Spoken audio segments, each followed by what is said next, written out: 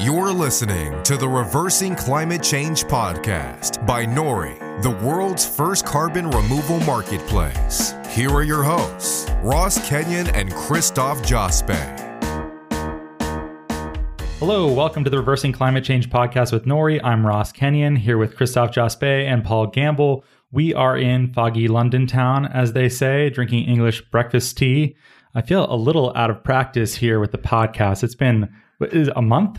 5 weeks? 6 weeks? Since we last recorded, yeah. We kind of batch these up and then have them produced. You're giving us away. I don't think it's that uncommon or unethical, or you can write to the podcasting bureau and report us for unethical behavior. Christophe, why don't you tell the audience what we're up to today? As you said, drinking English breakfast tea, and we're sitting across the table from Mark Stevenson in his very nice kitchen in London. Mark is a reluctant futurist, also an author, and he referred to himself as a dilettante at one point. And Mark, you're on the Reversing Climate Change podcast, and we like to start with people's story. And you asked us, well, why am I on this? So maybe you don't know, but I think you do. Yeah, justify yourself right now. Just justify yourself and take us from the beginning. Do you even care about reversing climate change? Well, yeah, of course. Because if we don't, we're all fucked. That was your one. You told you get one. Oh, I get one fuck. Oh no! Oh no! It's a trap. Starting over, Paul. Kill it. No, I'm just kidding. No, that's banter. What's the expression you guys have? The old joke, the Archbishop of Banterbury, right? Yeah. No, I don't know that at all. Oh, you never heard that? No. Okay. So what was? You were dropping all the words we told you not to. I was justifying myself. Yeah, please. We like to start adversarial. Okay. Fight your way out. Who am I? I am a reluctant futurist in that people call me a futurist, but I never called myself a futurist. I am, of course, interested in the future. As Charles Kettering said, my interest is in the future because I'm going to spend the rest of my life there. And as Martin Seligman, the father of positive psychology, says, we shouldn't really be called Homo sapiens, the wise ape. We should be called Homo prospectus, the ape that thinks about the future, because that's pretty much the one thing that distinguishes us from every other species is our ability to think about the future. So all of us are futurists. Becoming a professional futurist requires no qualifications. In fact, generally it means you have to be an old white man who wants to be immortal. What about a young man like Paul? Yeah. Is that okay? Well, actually, he's not. He's actually 804. Oh, no. It's all the supplements I take. Oh, is this you're like an antediluvian man over here? Okay, great. A few years ago, I guess 10 or 15 years ago, I was asking myself what I wanted to do the rest of my life after my band had disappeared into obscurity and the drummer went to jail and various other things.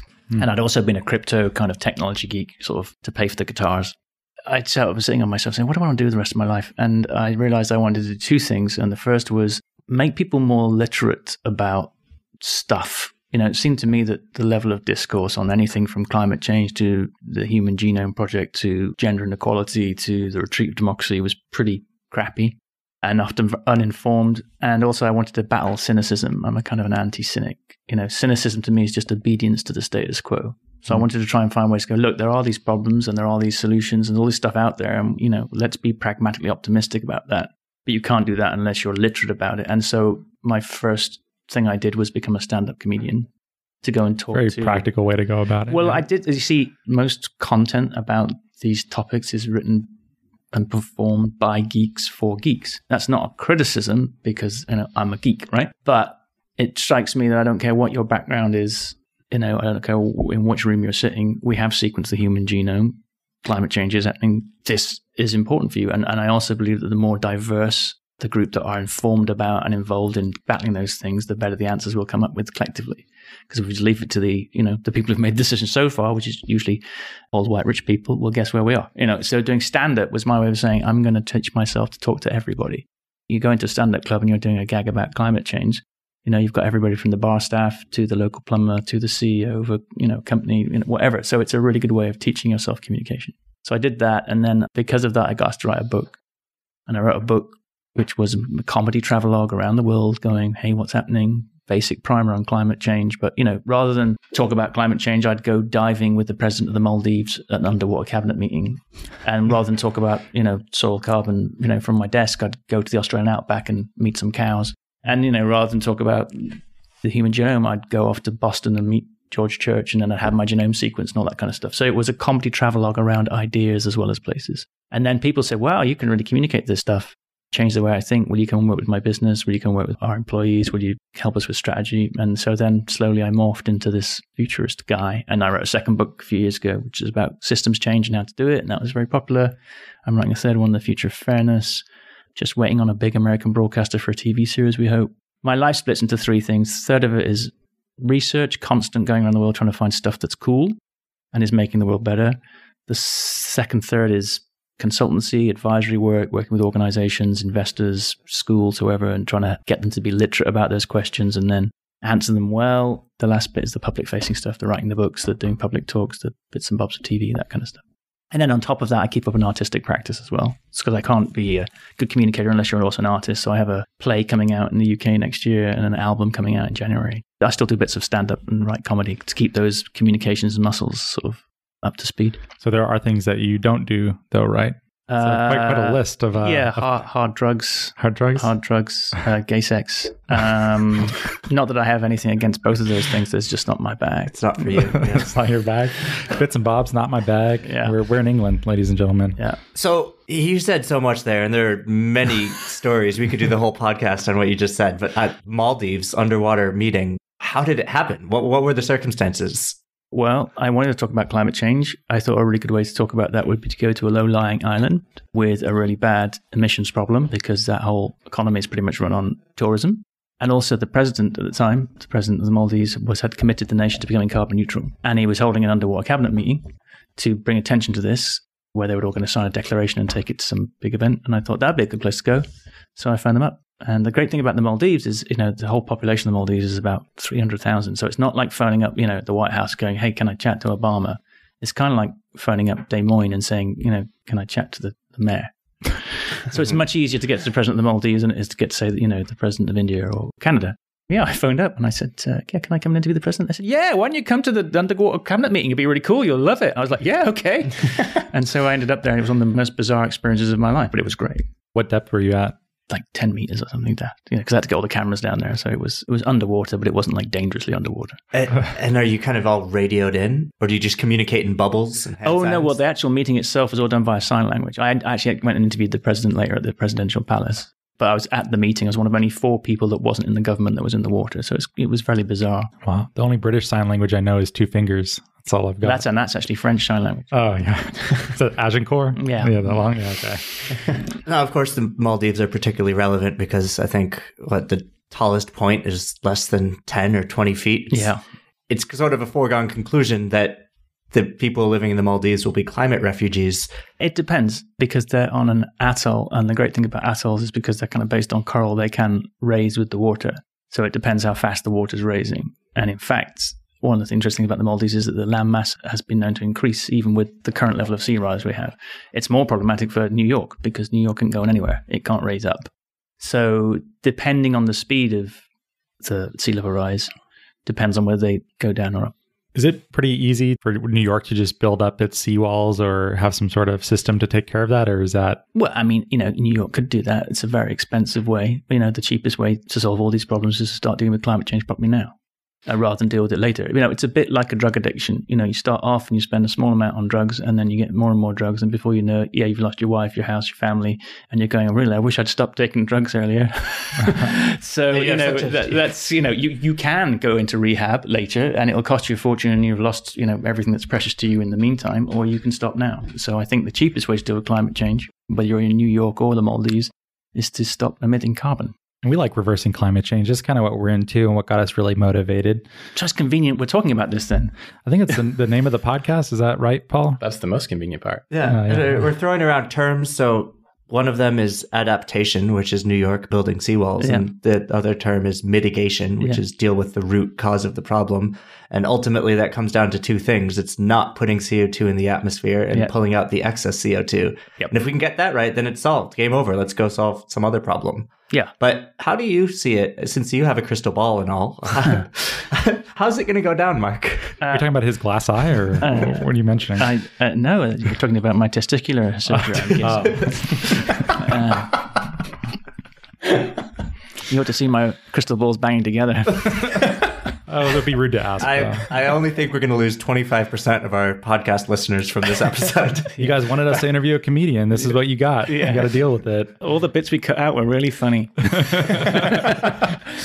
the chaff that's left over. Yeah. So I don't know how it's going to go. I have no idea. If we carry on the way we're going, it's going to go very, very badly. My job, and I guess your job, is to try and get as much carbon not going into the atmosphere and pull as much back as quickly as possible. And depending on how quickly we bend that curve depends on whether we head for a disaster or a more sustainable world or something in between. So I don't know how it's going to play out. I know that the reason I do what I do is because I believe it's the biggest game in town. And if we don't do something about it, then it's going to be very bad. So what are you going to do with your life? I like to talk about the good, the bad, and the ugly. So the bad news is everything is broken, including the climate. The good news is it's all fixable. It's not like we need any new tools or techniques to do this. All the technology is there, all the talent is there. We're just not organizing ourselves properly at the moment. And the ugly news is, as we are forced to organize ourselves differently and change from extractive economies to regenerative ones, as we move from hierarchies to networks, all that kind of stuff, it's going to be a bit of a bloodbath for business models, for existing ways of doing governance, for lots of money, and that's going to be hard. But, my job, I feel, is to make that bloodbath slightly shorter and slightly less painful. And if I manage through my efforts to shorten it by 1 month, I may have saved 1 million lives. Yeah, we love the approach that's optimistic. We tend to be pretty optimistic, or use the word anti-cynical, which is quite good. Is this similar to Matt Ridley's rational optimism? Is it somehow different? I know the lukewarmism thing maybe isn't your bag either. Well, I know Matt met him a few times. The optimism for me is optimism of ambition and then pragmatism of approach. And quite a lot of what passes for future optimism is don't worry, technology will save us. Mm-hmm. And that's not good enough. So for me, it's much more about having a really bold dream and then working your ass off to go and fix it. But that often means going and talking to people that don't want to hear it. So I spend a lot of my time sitting with investment houses, talking to them or talking to investors of companies. Because if the money doesn't think progressively, if the money doesn't take climate change seriously, if the money prioritizes short-term economic or financial gain over the top of the long-term survival of the species, we're all dead. And that's why we love what we're doing too. We're trying to make it really easy for that signal to be seen so people can make money off of helping to reverse climate change. And hopefully that draws them into this whole space. And the good news is, and the research is on this, that companies that think about sustainability outperform the market, both in terms of accounting performance and stock market performance. Yeah. And the reason they do that is for two reasons. The first is if you're starting to think about the bigger picture, you're thinking systemically. So guess what? You're an outward-facing organization. You're looking at all sorts of different things rather than your current little silo. Therefore, you're managing yourself better because you're thinking in systems already. And you're worried about strategic risk and how to... and all that. So, and climate change is a shareholder value risk, for sure. If you don't get that right, people like BlackRock are saying now you have to, which is one of the biggest investment houses in the world, $6 trillion under investment, and saying, unless you have a climate competent board, we're going to be on your ass. A, you're kind of thinking more systemically. And second, all the best talent wants to work for companies that are sustainable. So you start to attract all the best staff. And those two things over the long term mean, guess what? Your company's making more money. There's a third piece too. I guess it's probably more cynical, but consumers reward brands that align with their values. And so if I see a company doing certain things that say, hey, I'm trying to reverse climate change, well, I'm more likely to buy from that brand and it'll make you more money. And so That's not cynical. That's incredibly optimistic. Well, sure. But it just means that your underlying motivation is to sort of pull on the chumps like me who are willing to pay more.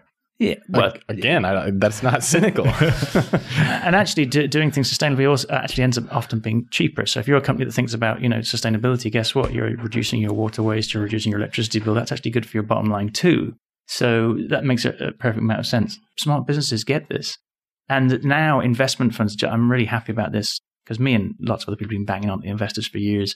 Just seen in the last 3 or 4 months, 3 large investment houses launch investment funds where the criteria that they use for investment are, does this investment move the sustainable development goals forward? So that's the investment criteria. Is this SDG friendly? And that's great, and I think that's the thin end of a much bigger wedge that's coming. It's all moving that way because people have realized that, climate change and other things like income inequality are starting to cost serious money. And, if we don't solve them, we'll have mass civil unrest. I mean, Gaylord Nelson said that great thing, didn't he? The economy is a wholly owned subsidiary of the environment, not the other way around. Mm-hmm. So you can short term, get a bit more money, but if long term you're destroying the underlying operating system of humanity, then there is no market for you to make money from. And the smart guys are getting that now. And I think it's also because we've been talking about climate change and sustainability for 30, 40 years now. And there's people getting into positions of power in large organizations that grew up with that sort of awareness. And some of them are smart enough and brave enough to battle against the well-funded status quo that they've inherited. I want to throw a wrench in it. Go on then. Okay, maybe my last comment wasn't fully cynical, but I would say, let's take California as an example. California has a cap and trade regime. Everyone says it's going marvelously. It's actually not. And if you look at every cap and trade regime in the world, bar one, they all have gone sideways politically when the allowance cap actually starts to hurt.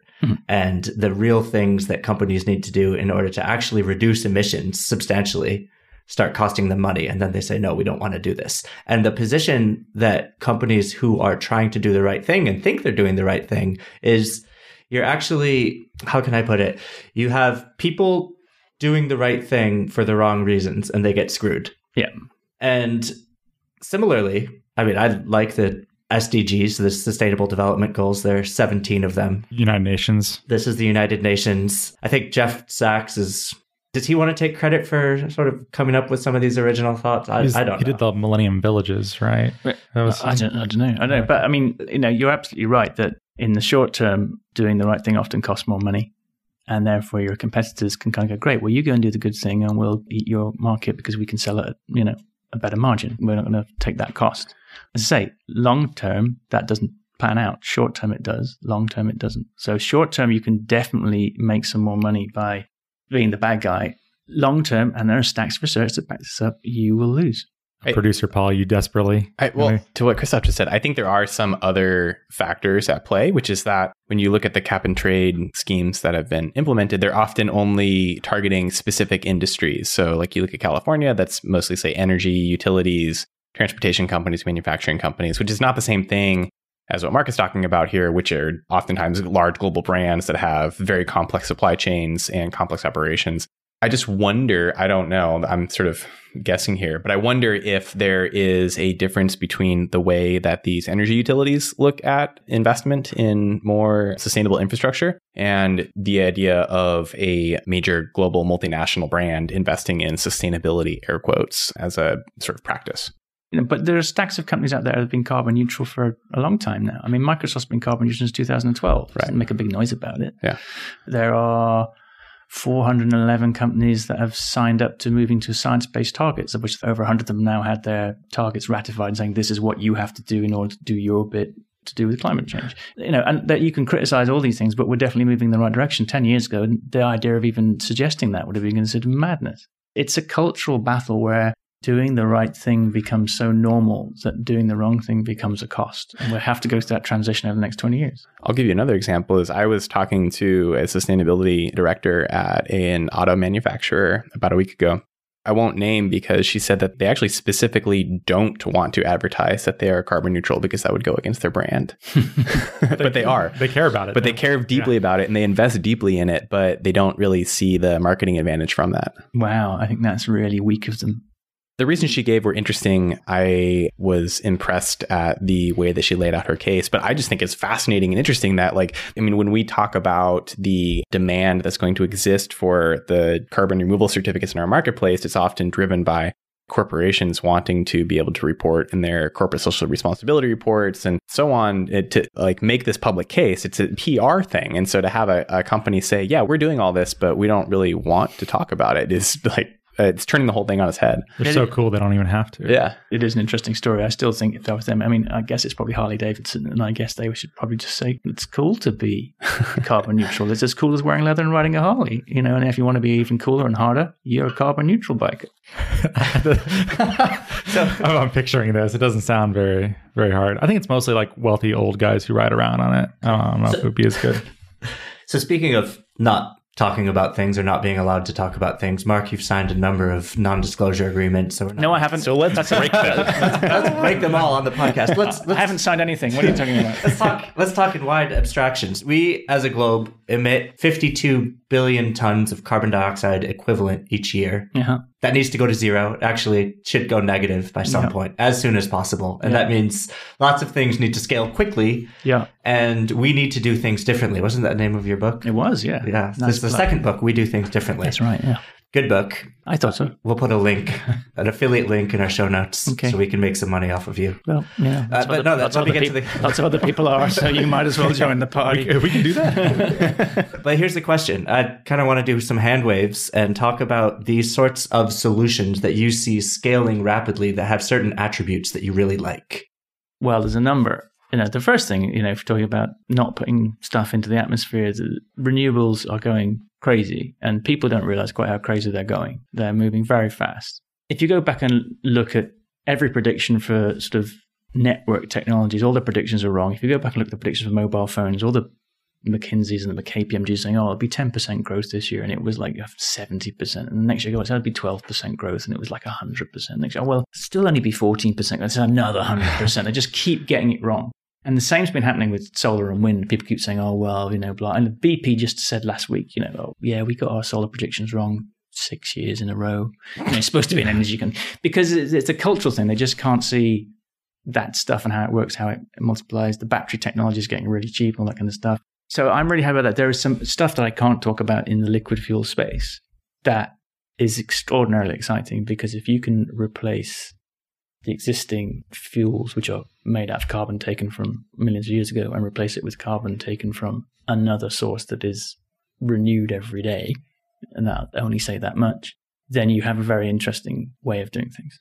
Because it can fit in existing infrastructure, can very quickly disintermediate the old players. It's still liquid fuel. Yeah. Oh, yeah. We're never going to get rid of liquid fuels. We'll always need those. Liquid fuels are great. I mean, they've got such energy density. Exactly. And they pack such, so the question is, how can we make them from, carbon sources that aren't old carbon sources? You're so careful. I am careful. And it packs about 100 times the punch per weight of a battery, which is a big deal. And that's why we fly airplanes with liquid fuels. Just the way it works is you can take carbon dioxide and water and zap both of them with electricity, and that'll split the C's, O's, and H's into the building blocks to make methanol or certain variants of jet fuel. And if your source of carbon comes from the atmosphere, it's carbon neutral. Yep. If it is a waste that would have gone into the atmosphere anyway, well, it's carbon reductive, which is... Sounds like an insult. Yeah, well, I think it's better than not, because I don't know. If you're a gigawatt coal-fired power plant, just to kind of put this in scale, you're emitting 20,000 tons of CO2 a day, which is a lot of CO2. And now the question is, are you going to not emit that 20,000 tons, which is probably a good option because then you don't need the coal? Are you going to store it, which then makes you a carbon neutral source of energy, which is also good? Or are you going to give that carbon dioxide a second life and let it ultimately end up in the atmosphere? And is there a value of tacking on a technology which can help defray the capture costs and get you along the way and advance toward carbon reductive liquid fuels? For my money, if I'm king of the world and am able to say, let's mitigate as much as possible, we need to get to getting that source of carbon out of the atmosphere as soon as possible, even if it doesn't make economic sense. This is all dependent on timing, because if renewables are going at the speed they are, if they carry on doubling at the rate they are, that coal-fired power station will be shutting down in 5 or 6 years. I mean, E.ON, for instance, they just refit all their carbon coal-fired power plants, a few years ago. And with capture technology? No, just to refit them to go for the next 20 years and update the technology. And I had an inside man inside E.ON, and he said, we looked at the figures and we realized we'll never make a profit out of these things because removals are moving so fast. So E.ON's now split itself into two companies, one which is the bad bank, which has got all the fossil fuel stuff, and another company which is all renewables. The bad boys who ride the Harleys. Because they're looking at the fossil fuels and going, this is a liability, this stuff is getting less and less profitable. We have to do we spend a lot of time saying, let's develop technologies to capture the carbon from a coal-fired power plant? Or do we say, no, let's take that money and invest it in renewables harder and faster so that thing makes no economic sense? And, depending on where in the world, there are different arguments for doing one or the other. This is the term stranded assets that we hear thrown around a lot. Mm-hmm. You're depreciating this asset over 40 years or whatever the life of this plant is. And then what do you do if the tech changes on you in that time, or you get a carbon tax or something happens that ruins your business model? What happens to those? But now you're saying companies just through market signals are realizing that they can't compete with renewables, and that's just happening through the market. That's a beautiful thing when that happens. It's bad for those companies, at least temporarily. It's a beautiful thing because then you don't have to have the argument about climate change. So towns like Georgetown, Central Texas, 60,000 Trump voters, one of the most conservative, reddest towns in America. So I'm guessing this is not a place where climate change is big on the agenda, and that it's not a thing that they're particularly concerned about. The whole town has gone over to renewables. They're right next to the oil fields because it's cheaper. Yeah. And the other great thing about renewables that nobody talks about is that the cost is stable. Dale Ross, who's the mayor of the town, says, I know what my electricity bill is going to be 20 years from now.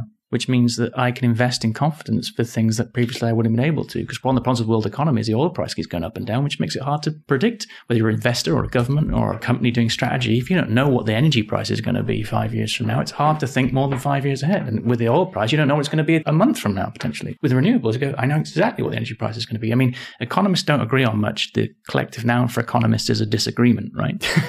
But there's a few things they agree on. The one thing they seem to agree on is trade is good. The more we trade with each other, the less we kill each other. This is a good thing. Low energy prices are good because if you reduce the cost of energy, you reduce the cost of everything else, which is good for the economy. And we can afford all sorts of things we couldn't afford previously, and stable energy prices are good. These are the three things they agree on, because if you have stability, you've got the ability to plan long term.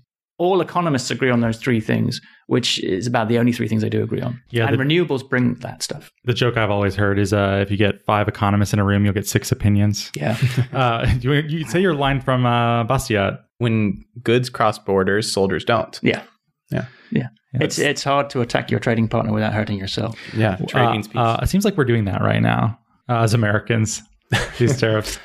Well, you're going through a little moment. We are going. Yeah, we're going through a moment. But actually, I mean, this is a more general point in my work about lots of liberals up in arms about Trump, and over here lots of liberals up in arms about Brexit. And it's kind of like, well, there's been a fundamental failure of the governance system, because what you've been offering the people for the last 200 years is one of two buttons: more of the same, or more of the same slightly differently. And for a lot of people, that isn't working for them anymore. Their house prices are going up. They're getting less and less money. They're seeing their education or their health insurance go through the roof. Their kids' jobs don't look as secure as they'd like them to be. The education system is still treating them like it's the 1950s. So if somebody like Trump comes along, or Brexit vote comes along, and even if you don't like Trump, you might go, well, if the option is more of the same or break the system, this guy looks like he's going to give it a good old kicking. So we have to rethink it properly. A lot of people will pick that. And this is one of these other fundamental problems. We're moving from worlds of an economy of scale, which is what a political party is, to one which must be governed in a much more networked way. And so if Trump and Brexit and what's happening in Catalonia and various other places at the moment are finally a signal that gets the progressive liberals to go, actually, we dicked around with democracy. We had the World Wide Web since 1989, and our version of democracy is to vote once every 4 years for two arseholes, both of whom we disagree with, from a selection of 2 or 3 families. That's not democracy. Democracy should be democratizing things: health, wealth, education, opportunity. It doesn't do that, so it's not democracy. So when you, as the land and the free go, we're protecting democracy, no, you're protecting a facsimile of democracy from the 19th century. The only thing that Trump does is come along, kick that over, and make you think more seriously about what a democracy should look like. Maybe that's a good thing. Sorry, that's a bit of a rant. I just want to slow clap that. Yeah, we get nervous when more like the mainstream institutions that Americans have lost some degree of legitimacy. And I imagine probably the same in the UK, especially when you have like Corbyn or Nigel Farage, who are like, pretty big outsiders, I guess you could say, to like more conventional, like the Tories and Labour. In the US, I think Gallup has been tracking this for like 40 years or so. We're at an all-time low for Americans' trust in large-scale institutions. It's the same. Evaporation of trust across all institutions that govern society, and for good reason. And for very good reason, because for a large percentage of the population, those institutions aren't delivering. And this doesn't go along left or right lines. This goes along the lines of, are you one of the 10% that kind of works in the system and profits from it, or are the others? So it's not left or right. This is, am I poor or am I getting rich? And now it's just getting worse and worse. So it's time for a readjustment. And climate change will be all part of that. Have you read Niall Ferguson's latest? No. Oh, okay. I don't count time to read anything. I'm too busy trying to write books, and I have a 2-year-old. Oh God! I mean, you could have just said the second one, and we would have understood. Yeah. His book is the Tower in the Square, I believe, but it's about hierarchy versus networks. But. Yeah. I mean, it's inevitable. I mean, the great renewables, again, it's a network solution. It can now, because of the technology again, it's good, outperform the hierarchies. It used to make sense to get a whole bunch of stuff, stick it in a big power station and burn it. Now it makes no sense. And from a national security sense, it makes no sense, because, you want to take out the eastern seaboard. Well, you only have 3 or 4 targets at the moment. You can effectively do that. With a renewables-based system, America's much more secure from an energy perspective. In college, I worked at a sustainability think tank research center. Sort of as a joke, one day, one of the professors gave me an assignment to figure out how to take out the Phoenix power grid, or like what would be the biggest fear from like a terror attack or something like that. And after doing a little bit of research, what we found was that the simplest and most effective method is to take Mylar balloons and let them go underneath power lines in a few strategic locations, and boom, the whole grid's taken down. You don't have to go after the heavily fortified and protected power plants. You just break the lines in a few places with cheap materials and it's gone. That's the weak link, huh? Yeah, this actually happens all the time in California. Like people will be having a birthday party or something like that and they let these balloons go. People always blame Enron, but the balloon company is, we're looking at you. Yeah. You know, those balloon companies are owned by ISIS, right? Oh, no. It's a long con. How about that long game? Strategic investments, Right. I'd say. Yeah. So you don't have time to read books, but you I do have time to Write calculate your lifetime carbon emissions and then pay to offset it. Yeah. And actually, that was when the first time we spoke. That was, I think it was in September when Paul and I and Ross and a few others on our team were competing in a hackathon and talking to customers, quote unquote, who might use the Nori product. And it turns out that you fit a category of one certain type, which is an individual buyer who wants to calculate all of his emissions and then do something about it. We call them suckers.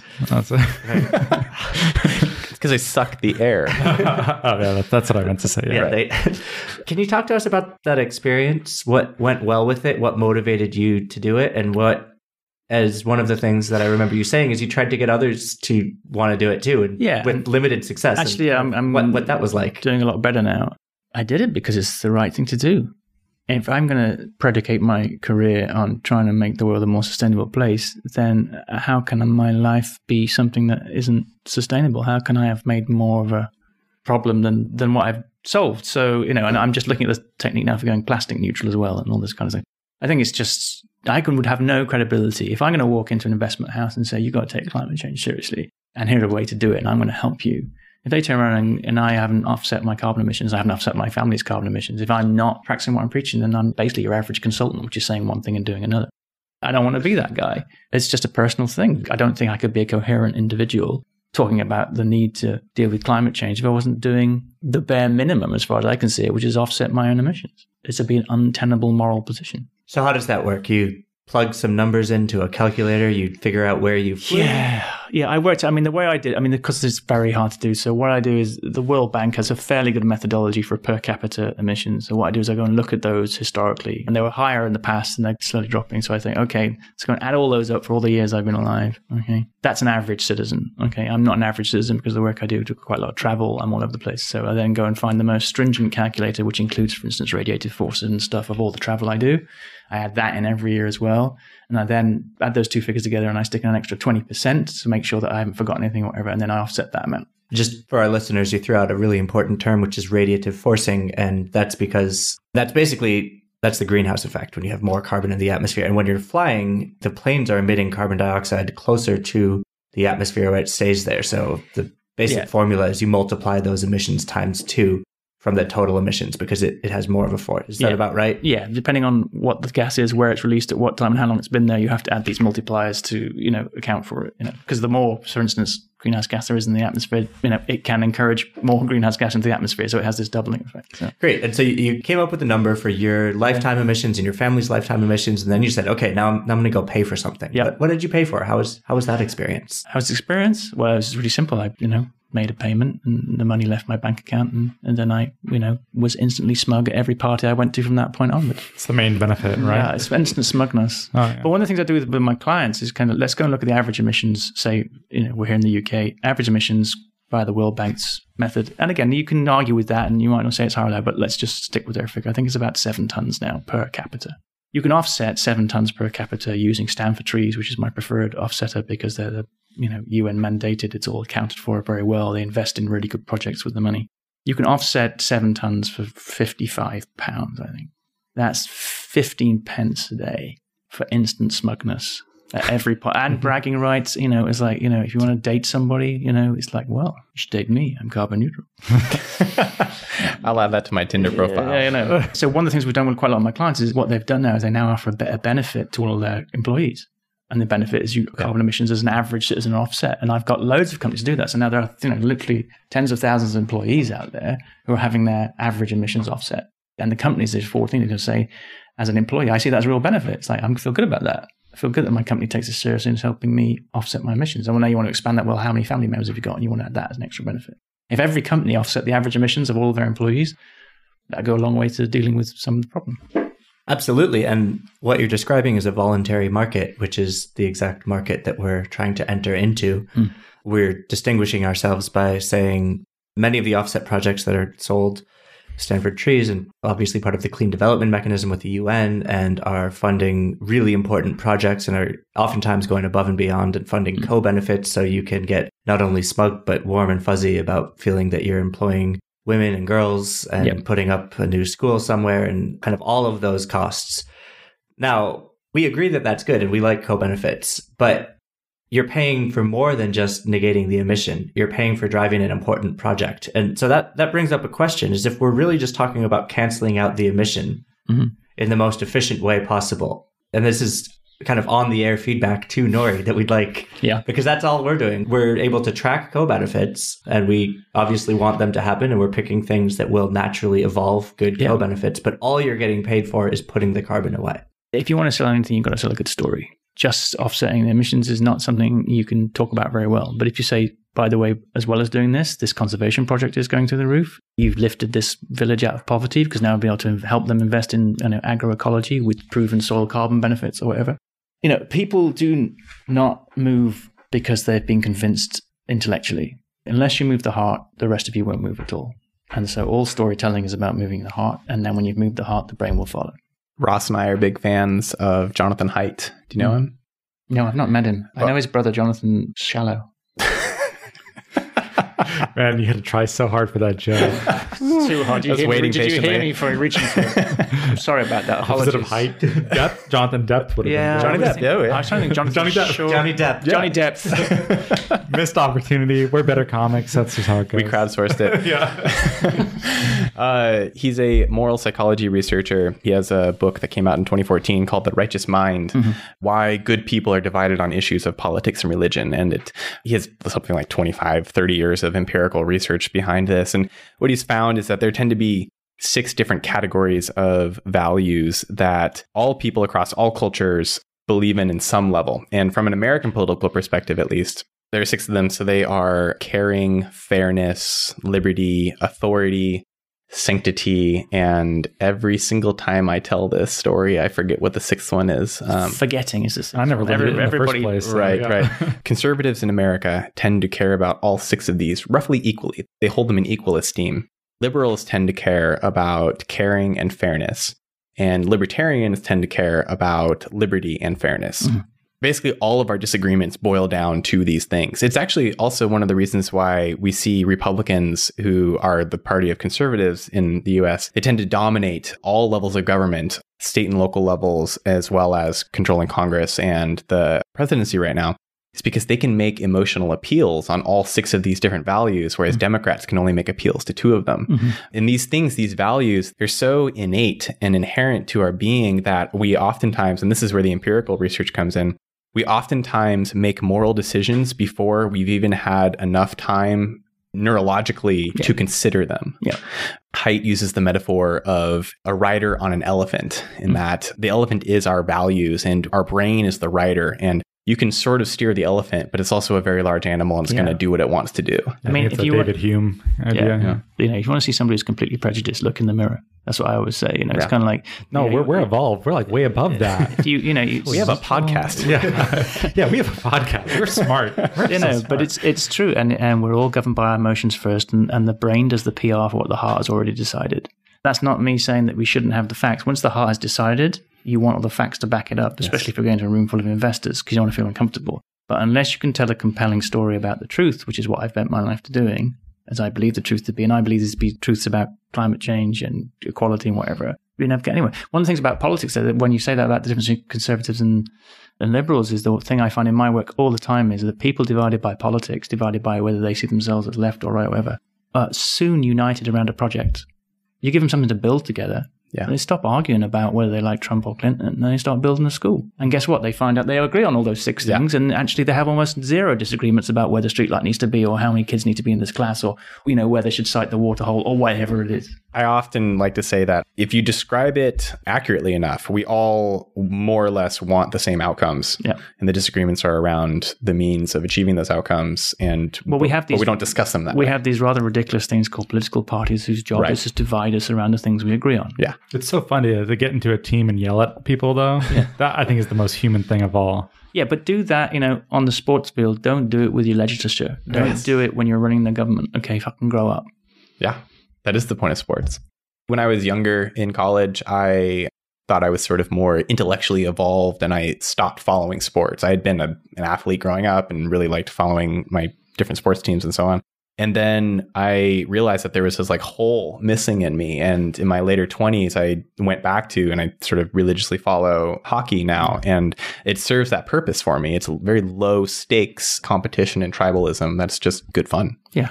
You need to release that. But, the idea that we still run our government based on the idea of whether, if one team gets slightly more people in one room than another, and then they decide what happens and one team wins and one team loses. It's not a grown-up way of doing stuff. It's just ridiculous. And this is why, liberals complaining about, as I said, Trump and Brexit and whatever. It's like, well, when you were in government, when the hell did you get around to creating a proper, inclusive, networked system of governance that's fit for this century and speaks to everybody's values rather than the ones that you particularly like? Gauntlet thrown. Yeah, so you've now used the word networked twice. And I'm sorry. No, that's okay. If I use it 3 times, I'll be able to link them all together. Yeah. It's like Beetlejuice. But it's obviously important. What does it mean? What does it mean to be a networked society? All these terms have caveats, but in the past, what happened was we ran things on hierarchies. Somebody got enough power, or we moved enough stuff into one place. Teaching is a hierarchy. You get all the students into one room, you stick a teacher in front of them, and you teach at them. It's a great way to teach. It's a very inefficient way to learn. And to control a population. Yeah. Power is a great example. The most efficient way to do things was get a bunch of coal or oil or whatever and burn it in one central place and then send that out to people. Now, a networked approach goes actually using new technologies or new ways of thinking. We can now outperform that old system. So it's not like saying we're doing it differently for the sake of it. It's like, actually, we've got so much solar energy hitting the planet's surface that if we could capture it where it was hitting it in a distributed fashion, we wouldn't need to dig into the ground or whatever. Now, it used to be the technology wasn't good enough for us to do that. And just around about now is getting good enough. So now a network solution outperforms a hierarchical one. And it's not the case that this will happen in all industries. I'm sure there'll be a good few industries will realize, in 20 years' time, that actually this is probably the best way to do this is probably, straight on a hierarchy. You need somebody to tell you what to do. Brain surgery. I'm not suggesting that's going to be a networked kind of solution. I think you probably need a surgeon who knows what he's doing, for instance. But, marketing, running the government, education, these I think will be network solutions. Just because the technology is now allowing the networks to outperform the previous technology, which was all based around centralized power. I don't know if it's come up on the podcast before, but there's an S-curve where production used to be done by artisans, and it was all like cottage industries that were truly in cottages, just like a family, and the father and the son would make baskets or something like that. And then technology got better enough where we could truly centralize because that was decentralized. And then assembly lines became a thing. And then just now the technology is coming around where production could become decentralized again with 3D printers and things such as that. And so, Etsy stores. And Etsy and stuff like that. And we might be seeing decentralization just through the way the material economy actually works. The stuff you guys are doing with blockchain. Blockchain at the moment hasn't reached peak hype. Blockchain is going to save climate change and improve your relationship and make you better in bed. And don't underestimate the levels of hype blockchain can achieve. I think it could go higher. You think it can go higher? Okay. Yeah. Well, anyway. But what it can do is a networked way of doing proof, essentially. And we used to do proof actually via a hierarchical system called trust, which is I give it to a third party like a lawyer or a bank, and I trust them enough that when they do this transaction for me, they're verifying all that stuff. That's a hierarchy, okay? Whereas the blockchain, because of the way it works, is a network solution. And in many cases, if we get it right and we use the right technology, it may turn out that's a much more efficient, transparent, quicker way of doing stuff and removes a lot of friction from the transactions we do with each other. In some cases, it just won't work. It just won't work because it won't be the solution we need. You'll find out in lots of applications, actually, it's the trust that's the really important thing. The fact I do trust this person and do know this person is the key thing, and I need to keep that. But say in transactional stuff, cryptocurrency, whatever, blah, blah, blah, I don't need the bank. Yeah, I think. But I still have to trust the software. That's the thing that people don't talk about. I still have to trust the software. And I'm a pretty good judge. I would like to think of, if I hire a lawyer and I've worked with them for a while, I like to think, I trust this girl. Okay, she's good. I know what she's doing. I know I'm not a great software. I'm not a great software auditor. I don't know whether that blockchain system is any good or not because I don't know. That is a sort of weird result of open source software movements. Ultimately, blockchains, especially proof of work blockchains, come down to, do you trust that math works? And the answer should be yes. But in practice, not everyone who uses these software applications is qualified enough to be able to evaluate that on their own level. So the solution that people always put forth since the open source software movement began was we open the source code of all of this so that people can do that. But that more or less becomes a situation where you're trusting proxies, people who are doing the audits and saying like, I believe that this person is qualified enough to evaluate this and they say it's good, so I'm going to go with it. Yeah. There's still a trusted element. The term for this is trustless, but of course you have to trust the software too. It's referring to... I hate that term. Yeah. It's trustful. Yeah, but you don't have to trust a centralized institution or a person. But of course there are applications where you probably want that as well. But there's a tendency now to try to stick everything on the blockchain. And we've made fun of it a few times too. There are many things that should not be here. Well, I think you still want to trust institutions, but again, it's what I was saying. You want to trust these proxies, but you can have multiple proxies. Whereas right now we're dependent on single centralized institutions for various trust factors and who watches the watchman. But in this open source movement, you can have multiple different auditing groups that are auditing the same particular project, and they can give out the same or different reports. And then you start to see what the disagreements are between them. And they're incentivized to continue to provide more and better information. So we're still trusting institutions, but we're doing so in a way that produces better results for society. We hope. Oh, yep. Yes. But there's a pretty long track record of this way of operating being around. Like blockchains are new since 2008, but open source software has been around since the beginning of computing. Yeah. And there are certain things that, as I say, that it will become, of course, this is a blockchain open source solution. And this one over here, no, actually, I still need my lawyer. And we will find that out over the next 20 years. You should have barristers on the blockchain. I got to go to the patent office. Excuse me. Yeah, and I think we're kind of getting to bring this back to Nori and a question that you asked before we started recording, which is central to Nori, which is, well, how do you verify carbon removal activity? Let me ask that again. How do you verify carbon removal activity? I put the words in your mouth, didn't I? I'm actually tied to a chair, listener, and I'm being shown cards. My wife is held at gunpoint in the room next door. Help! So we've brought this up on... No, tell me, how do you verify carbon? Well, now I won't answer. No, well, we have brought this up on past podcasts, but it keeps evolving. And what it comes down to is it depends by methodology. So when I say methodology, that's what are the accounting practices that relate to the specific way we're taking CO2 out of the atmosphere. Mm-hmm. And when you do certain things, it is possible to create a model that creates dynamic carbon removal baselines. So let's take an example, which is the first methodology we're going with, which is putting carbon dioxide in soils. Mm-hmm. So a farmer can switch from planting monocultures using intense tillage and using a lot of fertilizer to not using as much fertilizer, maybe none at all. And instead of that, using cover crops, rotating their crops, and using no-till agriculture. Mm-hmm. If we know where that farmer is and we know a soil reference core, and so basically we know what type of soil it is, it's possible to create a model to say, do these things, and I know you'll have X amount of carbon put into the soil. And these are models that are getting improved frequently with better and better data. You're working with Peter Bick at ASU then on that, I'm guessing. Because he's the guy who's... Well, because there's a lot of argument about how much carbon goes into which soils at which point, and the science is not in on that. It's not in on that. And actually, what that generates for this methodology are carbon removal certificates, which then need to be ground truthed with real data. So we use practices that are verified by performances. So how does that work? You now have done these practices as a farmer and you get a whole bunch of carbon removal certificates, and then you take those carbon removal certificates to the Nori marketplace and you sell them. When you sell them, you will get paid with Nori tokens when they reach the top of the queue, at which point those carbon removal certificates are immediately retired and the Nori tokens are transferred to your account.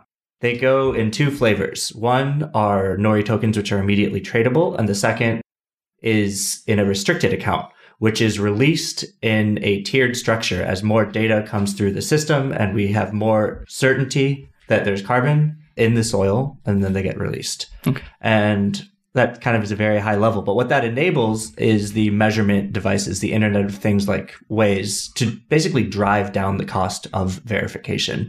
We start very much like what the traditional carbon offset markets do in order to have a verifier basically operate. But as quickly as possible, we're moving to relying on machines and not humans to do a lot of these transactions. Yeah, and we'd hope that 20 years from now, every farm knows exactly what its soil carbon is because it's reporting back to some sort of dashboard, and we know where. I mean, moving the grasslands back to proper grazing is one of the biggest opportunities we have for taking carbon out of the atmosphere. It's 5 billion acres of that stuff that's been badly managed at the moment. And it's better meat, too. Yeah. It tastes better. Yeah, I mean, half the carbon in the atmosphere has come from the soil. People don't realize that. It's healthier for you too. Yeah. Mm-hmm. And also, if we carry on the level of soil erosion we've got 60 harvests left. So this is we have to get the soil turned back on ASAP. Yeah, I just read Dirt, The Erosion of Civilizations by Dave Montgomery. Yeah, we've had him on the podcast too. I never realized how important soil was to the civilizational sine wave. I guess that's what I meant earlier instead of esker. That's a good time to correct myself there. It was a sine wave. It comes back down. There's a Chinese proverb which is something like, man for all his pretensions of sophistication and only survives due to the fact that we have 6 inches of topsoil and it rains. And we're eroding the soil like crazy at the moment. So, I mean, it costs the US economy $44 billion a year in soil erosion costs because the soil gets less fertile. It's 17 tons per hectare per year at the moment. That's why we're so excited about regenerative agriculture. Yeah. And what you're talking about with renewables becoming cheaper, the conflict over climate change in the economy, it basically disappears too. So if you can make money on it or it's cheaper as a consumer, people don't need to fight, I want to drive my Hummer around or whatever. They're hitting the pocketbook and they're happy about it. And I think that same thing's going to happen with agriculture here too. We're hoping to speed it along, but it's already happening. Do we have any idea how many people are practicing right now in the US? It's about 1% of farmland. Wow. Yeah. So there's a lot to do still, but... and there's an equivalence of you moving over to agroecology in crops as well. That's been proven massively to, move people out of poverty because now they can use a technology that doesn't cost anything to double or triple their yields, which means they're meeting the needs of the market, but they're sticking loads more carbon back into the soil because they're using these methods that naturally increase fertility over time rather than trying to stick loads of fertilizer and pesticides into these monocrops that, work for a short period and then destroy the ecosystem, over time. It's great. It's all carrot, no stick. It's a good way to go.